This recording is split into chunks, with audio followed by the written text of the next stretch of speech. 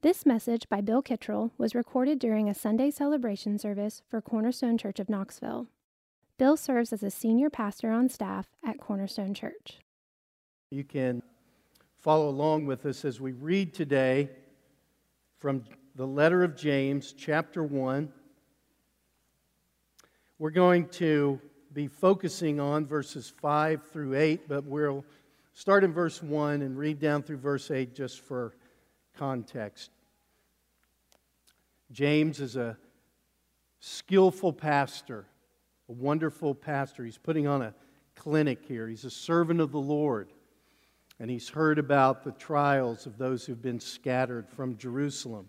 He's a pastor there, and he has much wisdom that he wants to impart to them because he cares for them. So here, beginning in James 1, verse 1, James, a servant of God and of the Lord Jesus Christ, to the 12 tribes in the dispersion, greetings. Count it all joy, my brothers, when you meet trials of various kinds. For you know that the testing of your faith produces steadfastness. And let steadfastness have its full effect, that you may be perfect and complete, lacking in nothing. Verse 5. If any of you lacks wisdom, let him ask God, who gives generously to all without reproach, and it will be given him. But let him ask in faith, with no doubting. For the one who doubts is like a wave of the sea that is driven and tossed by the wind. For that person must not suppose that he will receive anything from the Lord. He is a double-minded man, unstable in all his ways. This is God's holy, inerrant word. I believe today the Lord wants to encourage us that He will give us wisdom when we need it most. He will give us wisdom when we need it most, and that's in the midst of trials.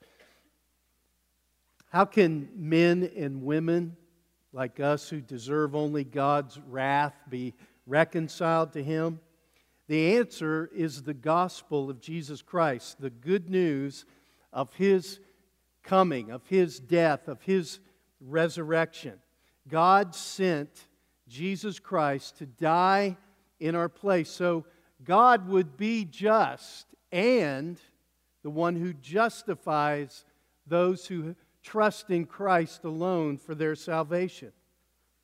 Because of what He bore on the cross, those who trust in Him are counted righteous. They are justified by the holy God Himself. Not because they are righteous or because their sins don't matter, but because Christ has stood in their place. They're justified through faith. Now they have peace with God through Jesus Christ their Lord. That's why James, we said last week, is so concerned about faith. It's central to the Christian life. All of this is the work of God's grace, His unmerited favor, which despite His wrath, He gives mercifully to needy sinners like you and me. It's through Jesus Christ that we have access to the Father. And it's why we have joy unspeakable and why we have a joy that is untouchable in this life. We're not only reconciled to God now, but we're promised that we're going to see Him as He is, unshielded. We'll be able to look on His glory one day. We boast in this hope. It's not a hope that is uncertain. It's a certainty. It's not just a possibility. A certainty a hope of seeing the glory of God. So the gospel changes our perspective. It changes our priorities. Maximizing comfort and ease in this fallen world is not a high priority anymore. The real question is, how is our faith in Christ? How is our peace with God? How is our hope to see Him one day face to face? How are these things transforming our experiences, good and bad, in this fallen world? We rejoice in our sufferings. We count it all joy. We regard it all joy because we know trials strengthen faith. They produce something. They produce steadfastness, endurance, maturity. So we have a different philosophy about adversity and trials and suffering. Last week, one of our interns came up to me with a big grin on his face, and, I'm thinking it's an intern. He wants something. But actually, he was coming to give. It was Grant Sexton, and he brought with him a prized possession, his dad's journaling Bible. His dad, Doug, was diagnosed with leukemia in January of 2014, and as many of you know, he battled the disease with his family, with his church for over 2 years. Bone marrow transplants, chemotherapy, experimental drugs, lengthy hospital stays in Knoxville and Nashville and St. Louis. Numerous times we had hope that he was cured or that there would be a cure. But in June of 2016, cancer had spread and there were no more medical treatments that seemed hopeful. So Doug went home to stay with his family. And he went home to be with the Lord a few weeks later. It was a long trial. But if ever someone met God in the midst of a trial, it was Doug and his family. If ever God's people benefited from God's wisdom, it was this family. So his son Grant came up to me last week after we opened with the verses we just read. He had his dad's journaling Bible, and he opened it to James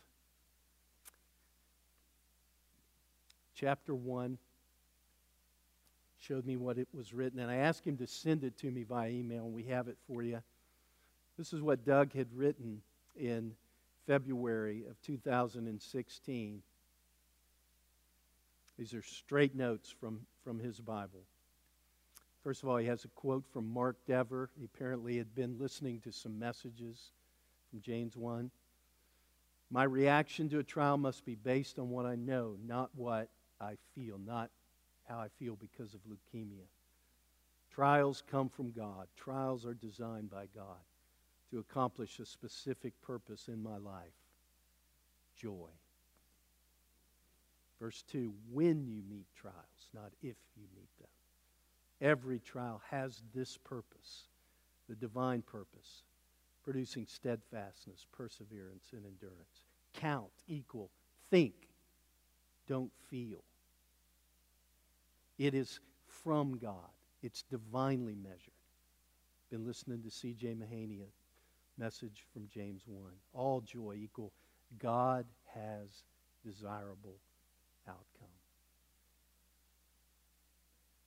Doug's last hospital stay was in St. Louis, and Allison, his wife, shared with me that this was an especially difficult time because they were far away from their friends and their children and the familiar doctors. They felt very alone, but she said, she wrote me this and said, we prayed a lot.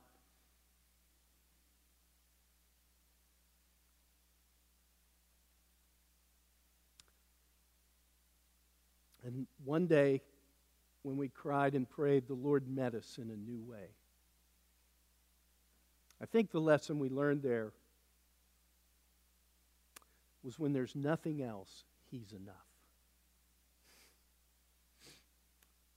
This is God's work of giving wisdom. Sextons, Allison, Doug, their children received the most important gift, wisdom. Doug persevered to the end. I was there. Allison endures. Grant is steadfast because God has been faithful. So today we're going to look at this work that God does of giving wisdom. Verse 5, if any of you lacks wisdom, the context is a trial. The context is suffering. If any of you lacks wisdom, let him ask God, who gives generously to all without reproach, and it will be given him. The Jewish people valued wisdom. They talked about the treasures of wisdom. James is a very early Christian book, we said last week, and it's very Jewish. This is wisdom literature in the New Testament. The Lord gives wisdom. It's the fruit of the gospel. It's the Spirit of Jesus Christ. It's what we need and sometimes lack in the midst of trials. 3 points. Number 1, the most important gift is wisdom. Number 2, God's work in our lives includes giving wisdom.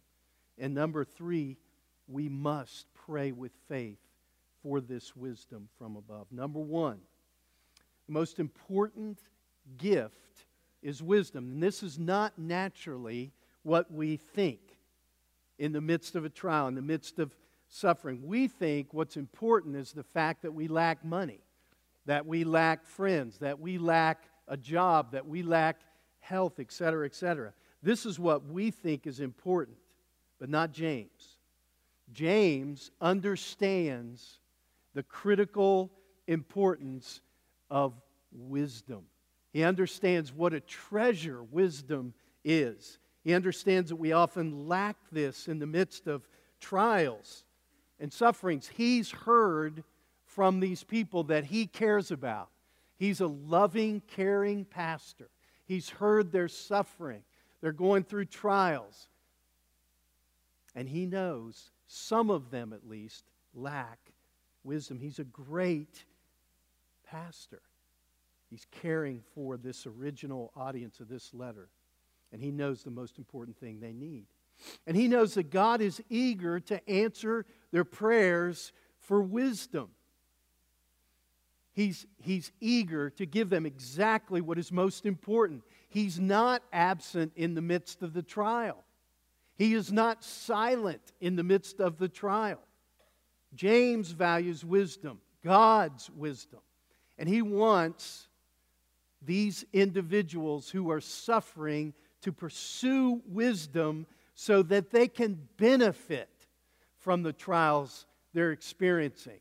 He wants them to see God's got a good purpose here. He is going to strengthen your faith. He's going to bring you into maturity. He's going to teach you to endure. You're going to become steadfast.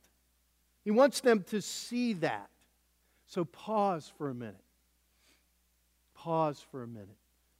If you're in the midst of a trial. You know, I had someone email me and say, I'm just so thankful for James. You know why? Because they're in the midst of a trial. They're suffering. All of us should heed this. All of us should think today, what's God's good purpose in this trial? Or we should say, Lord, teach me to love and treasure wisdom. Patient endurance has not completed its work in James' readers. Some lack wisdom. Wisdom is skill at life. It's the ability to make sound judgments, speak the right words, or write the right words in a journaling Bible. It's a gift from God so that a person can live for the glory of God, that they can be godly in the midst of adversity, the midst of trials in this fallen world. It has everything to do with living the Christian life. James isn't limiting wisdom to succeeding in this life. Earthly success is not what he values. He values, like we should value, Christ-likeness. In James chapter 3, he says, the wisdom from above is pure, peaceable, gentle, open to reason, full of mercy. This is what James means when he talks about wisdom. He's talking about a wisdom from above. That's what is needed. That's what we lack in the midst of trials. That's what we are called to ask for. That's what God gives. When I was in college, my wife Sherry and I were headed home one time, and I was thirsty. I think I'd been playing basketball, and I was very thirsty. We were headed home, so I stopped at a convenience store to get something to drink. And I went into the refrigerators in there and looked around. And when I came out, I memorably said, we have never forgotten this. It's been a long, long time ago. I said, they need to sell water. Yeah. Back in the day, nobody sold water. It was my idea. That's what I'm trying to tell you. Nobody sold water. I would have paid money for water. Because it's what you want when you're thirsty. I recently read an article in Money Watch. Are you blinded by conventional wisdom? They ask the question inquiring minds want to know about. Why did it take so long for beverage companies to appreciate that consumers would pay real money for bottled water? You came here today wondering that question. According to this article, it wasn't stupid employees. There wasn't one person you could blame. It was the same reason that Google initially ignored the significance of social media. It was the same reason Microsoft missed the internet. They were blinded by conventional wisdom. They relied too heavily on what the article called key orthodoxies, core beliefs, assumptions that are foundational to a culture, in a company, or in a society. They're so much a part of life that you just can't see past them. They're so accepted, they go unquestioned. It's the generally accepted view. Like at one point in history, conventional wisdom was the earth is flat. The sun rotates around the earth. Bottled water won't sell. Only the brilliant think otherwise. See, conventional wisdom for a beverage company was that you had to make a product. You had to make it. Usually you had to put sugar in it. Who would pay for something that was freely available and ubiquitous? And the point of the article is review this wisdom. Make sure it's still wise. My point is that conventional wisdom changes. Conventional wisdom can be redefined. It can be wrong. The wisdom that James is talking about does not. The wisdom that God gives is not conventional wisdom. This article said just because millions of people believe a foolish thing doesn't make it any less foolish. That's what Paul said in 1 Corinthians 3. Let no one deceive himself. If anyone among you thinks that he is wise in this age, let him become a fool that he may become wise. They aren't, Paul and James are not entrusting themselves to conventional wisdom. What James prizes and what you lack and what I lack and what we need, especially in the midst of trials, is divine wisdom. God's wisdom, the wisdom from above. It is a gift. It is a treasure. And because James is a caring, skillful pastor.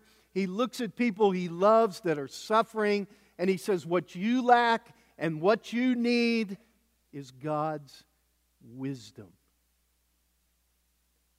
It's the most important gift, the wisdom of God. And every sentence in this letter is bursting forth with wisdom. With wisdom. He understands how important it is. And it's often what we lack. And the good news is, number 2, God's work in our lives includes giving this wisdom, this treasure. Verse 2, count it all joy, my brothers, when you meet trials of various kinds, for you know that the testing of your faith produces steadfastness. And let steadfastness have its full effect, that you may be perfect and complete, lacking in nothing. Verse 5, if any of you lacks wisdom, let him ask God, who gives generously to all without reproach, and it will be given to him. That is God's work in our lives. He gives wisdom. God made man by nature good. God made man truthful, holy, godly.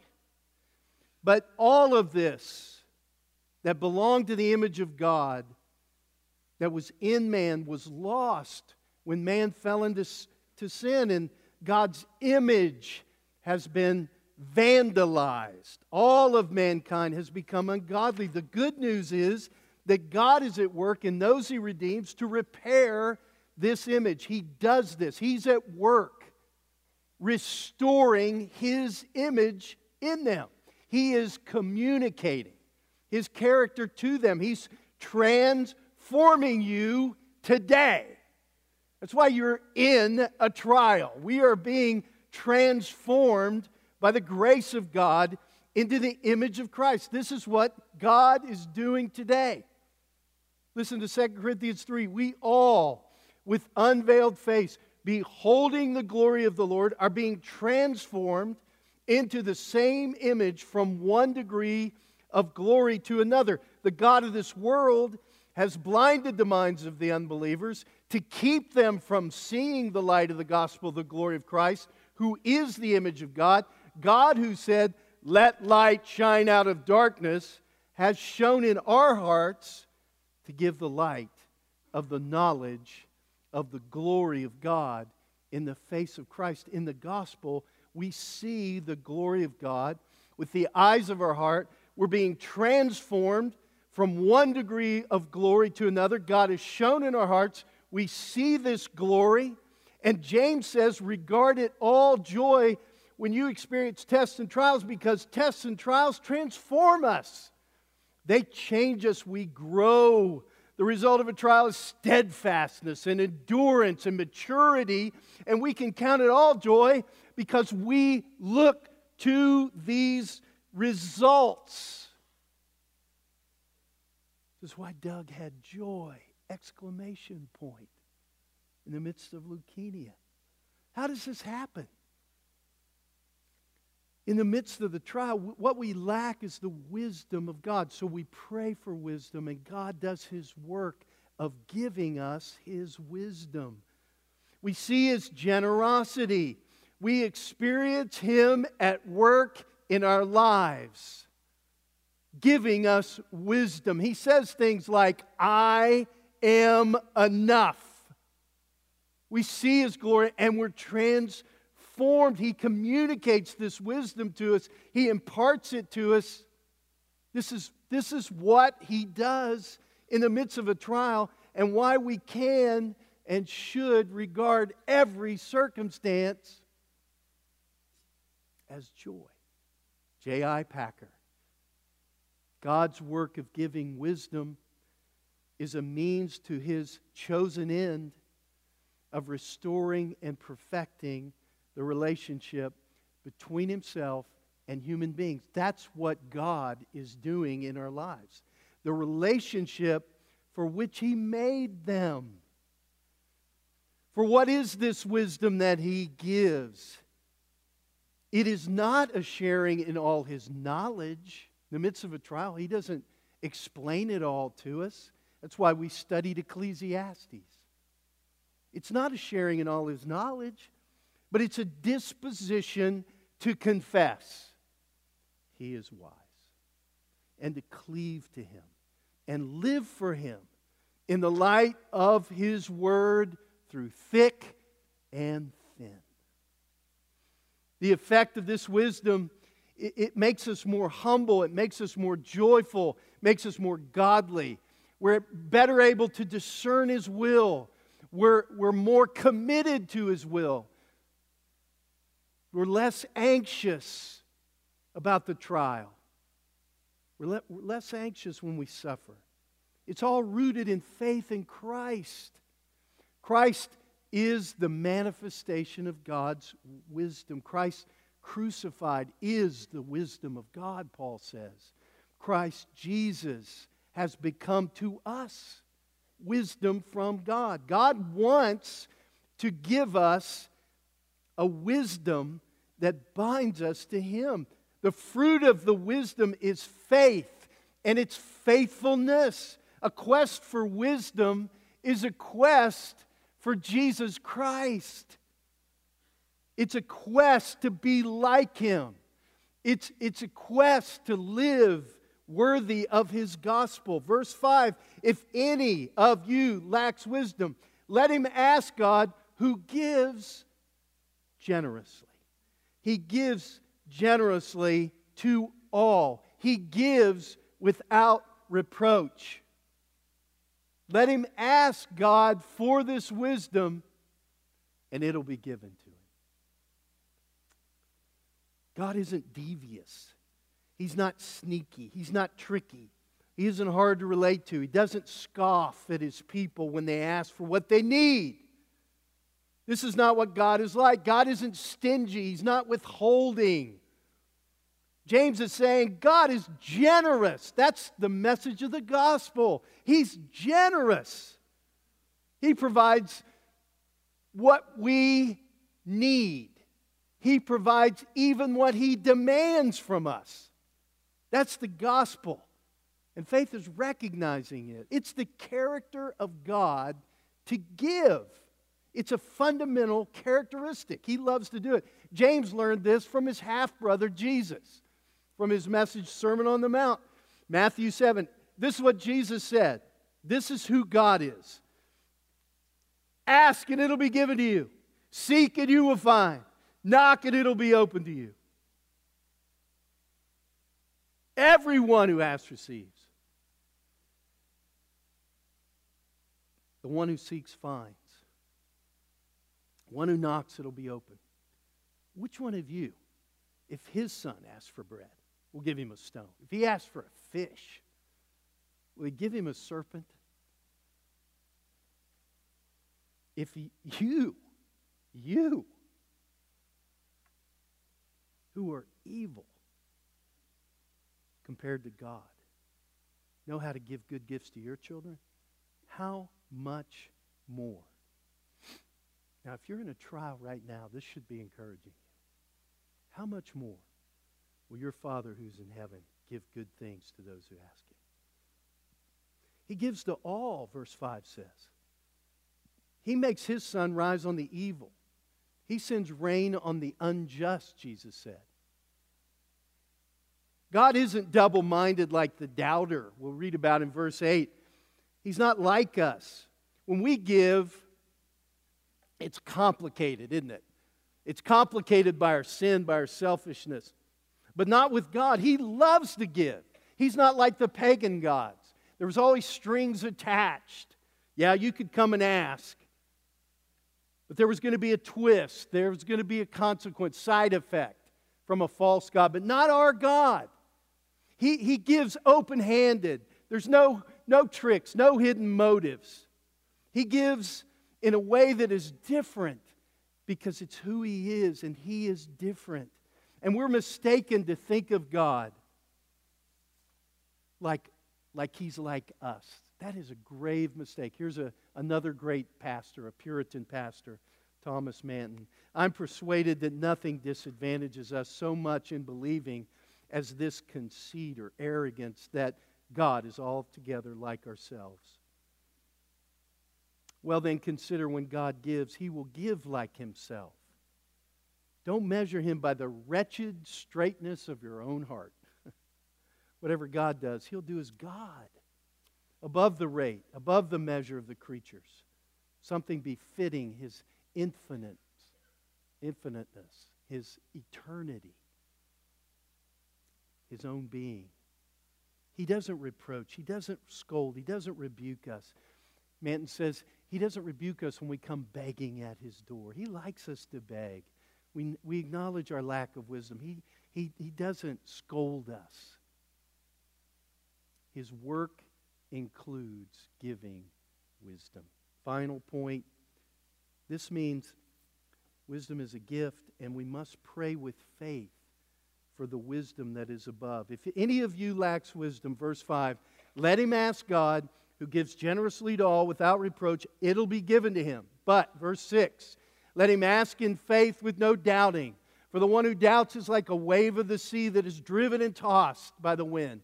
That person must not suppose that he will receive anything from the Lord. He's a double-minded man, unstable in all his ways. The context is a trial. It's when wisdom is most valuable. It's often what we lack.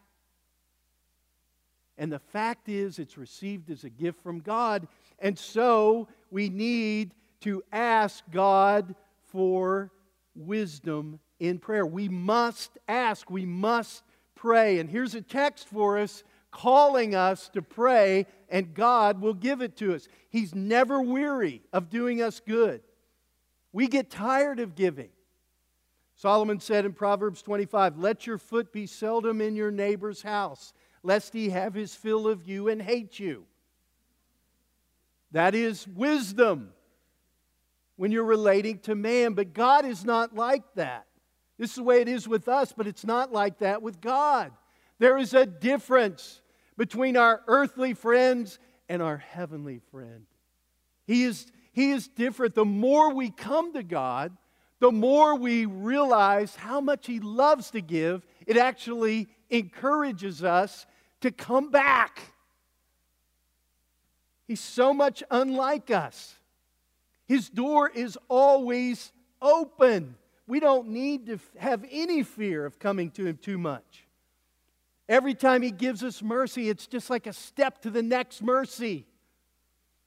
We don't fear that asking again and again is a mistake. In fact, He tells us to be persistent like the widow and the unrighteous judge, like an impudent friend that comes at night knocking on the door. He tells us these parables so we'll just wear him out. His love is an unwearied love because God is infinite. He doesn't grow weary. Ask in faith with no doubting. The request has to be made in faith. It must be made with trust in God's character and trust in His promises. He doesn't mean that we never have any uncertainty. He doesn't mean that this doesn't come to mind. I don't know what the will of the Lord is, or I don't know if I'm worthy to ask. That's not what James is talking about. It's a wavering of commitment to God. It's doubting His character. It's an insult. Paul said, no unbelief made Abraham waver concerning the promise of God. That is what James is after. That's the doubt he's talking about. A wavering concerning these promises. It's criticizing God. It's slandering God. It's questioning His goodness, His generosity, His compassion. It's an unwillingness to walk in a manner that requires confidence in God alone. That's the doubt he is after. It's living like God is not what He says He is. It's not recognizing that He's generous. It's like saying, no, He's not generous. That's the essence of doubt. We cast aspersions on His character And when we do this, we can't get wisdom. The doubter is like a wave of the sea, blown back and forth by the wind. It doesn't have any shape of its own. It's just a product of the wind, something else. It's always shifting. Likewise, the doubter. Every path is unstable, no matter what choice he or she makes. The doubter is never sure. James isn't saying that a believer can never have any uncertainty. We can have faith and still experience uncertainty. James is talking about a divided loyalty. It's talking about your commitment to God. You can't have two masters.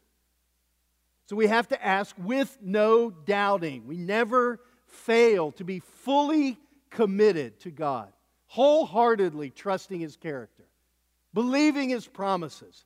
We've got to be single-minded about who He says He is. No unbelief makes us waver from this. Verse 7, that person should not suppose he's going to receive anything from the Lord. It's a huge warning. If we doubt God, we will not receive this wisdom that we so desperately need if we lack it. This is someone who's toying with Christianity. This is someone who's on the fence. This is someone clinging to their old ways of living. They're intrigued by the message of the gospel, but they're vacillating. He is, verse 8, a double-minded man, unstable in all his ways. They have a divided mind. This is the essence of sin and unfaithfulness. You can't live a life of faith if you're waffling like this. These kinds of doubters, they're unstable. And James says there's no middle ground between faith and no faith. Unstable in all his ways. In wisdom literature, the path, the way, it's a metaphor for our choices and the resulting lifestyle. The path, the way. The person who doubts is like the drunkard, the most unstable person walking down the path. They can't walk a chalk line. They can't stay on the path. They're doubters. They can't maintain the course in life. And when, not if, the trial comes, they lack wisdom. But they don't receive wisdom. And their choices, their lifestyle is foolish, and they don't remain steadfast. They don't endure. They don't grow into maturity. And their sons and their daughters and their wives and their husbands don't shine for the glory of God.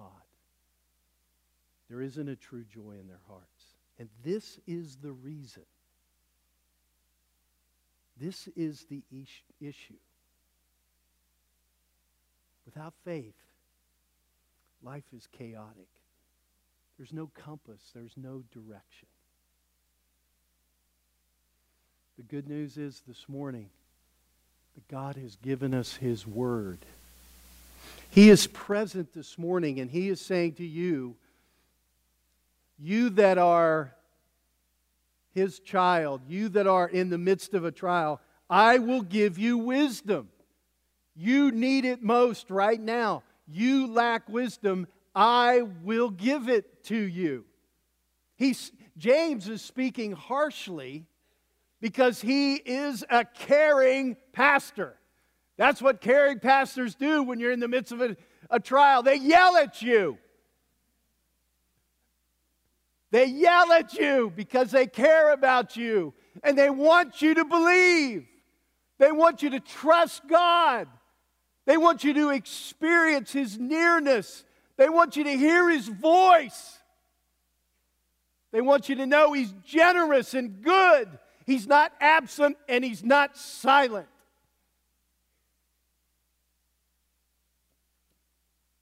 And that's why I yell at you. So, Father, I pray this morning that Your Word would not return void. My passion is for those who are suffering. But I have a heart for those who are prospering this morning, Lord. Let them hear this message, because one day in this life they will need it. Lead us to the rock that is higher than we are, Lord. We need you. Grant this congregation wisdom, I pray. In Jesus' name, amen. You've been listening to a message given by Bill Kittrell during a Sunday celebration service at Cornerstone Church of Knoxville. To find out more about Cornerstone Church of Knoxville, visit us at www.cornerstonechurchofknoxville.com or call our church office at 865-694-4356. We'd love to have you join us in our mission to treasure, grow in, and proclaim the gospel of Jesus Christ.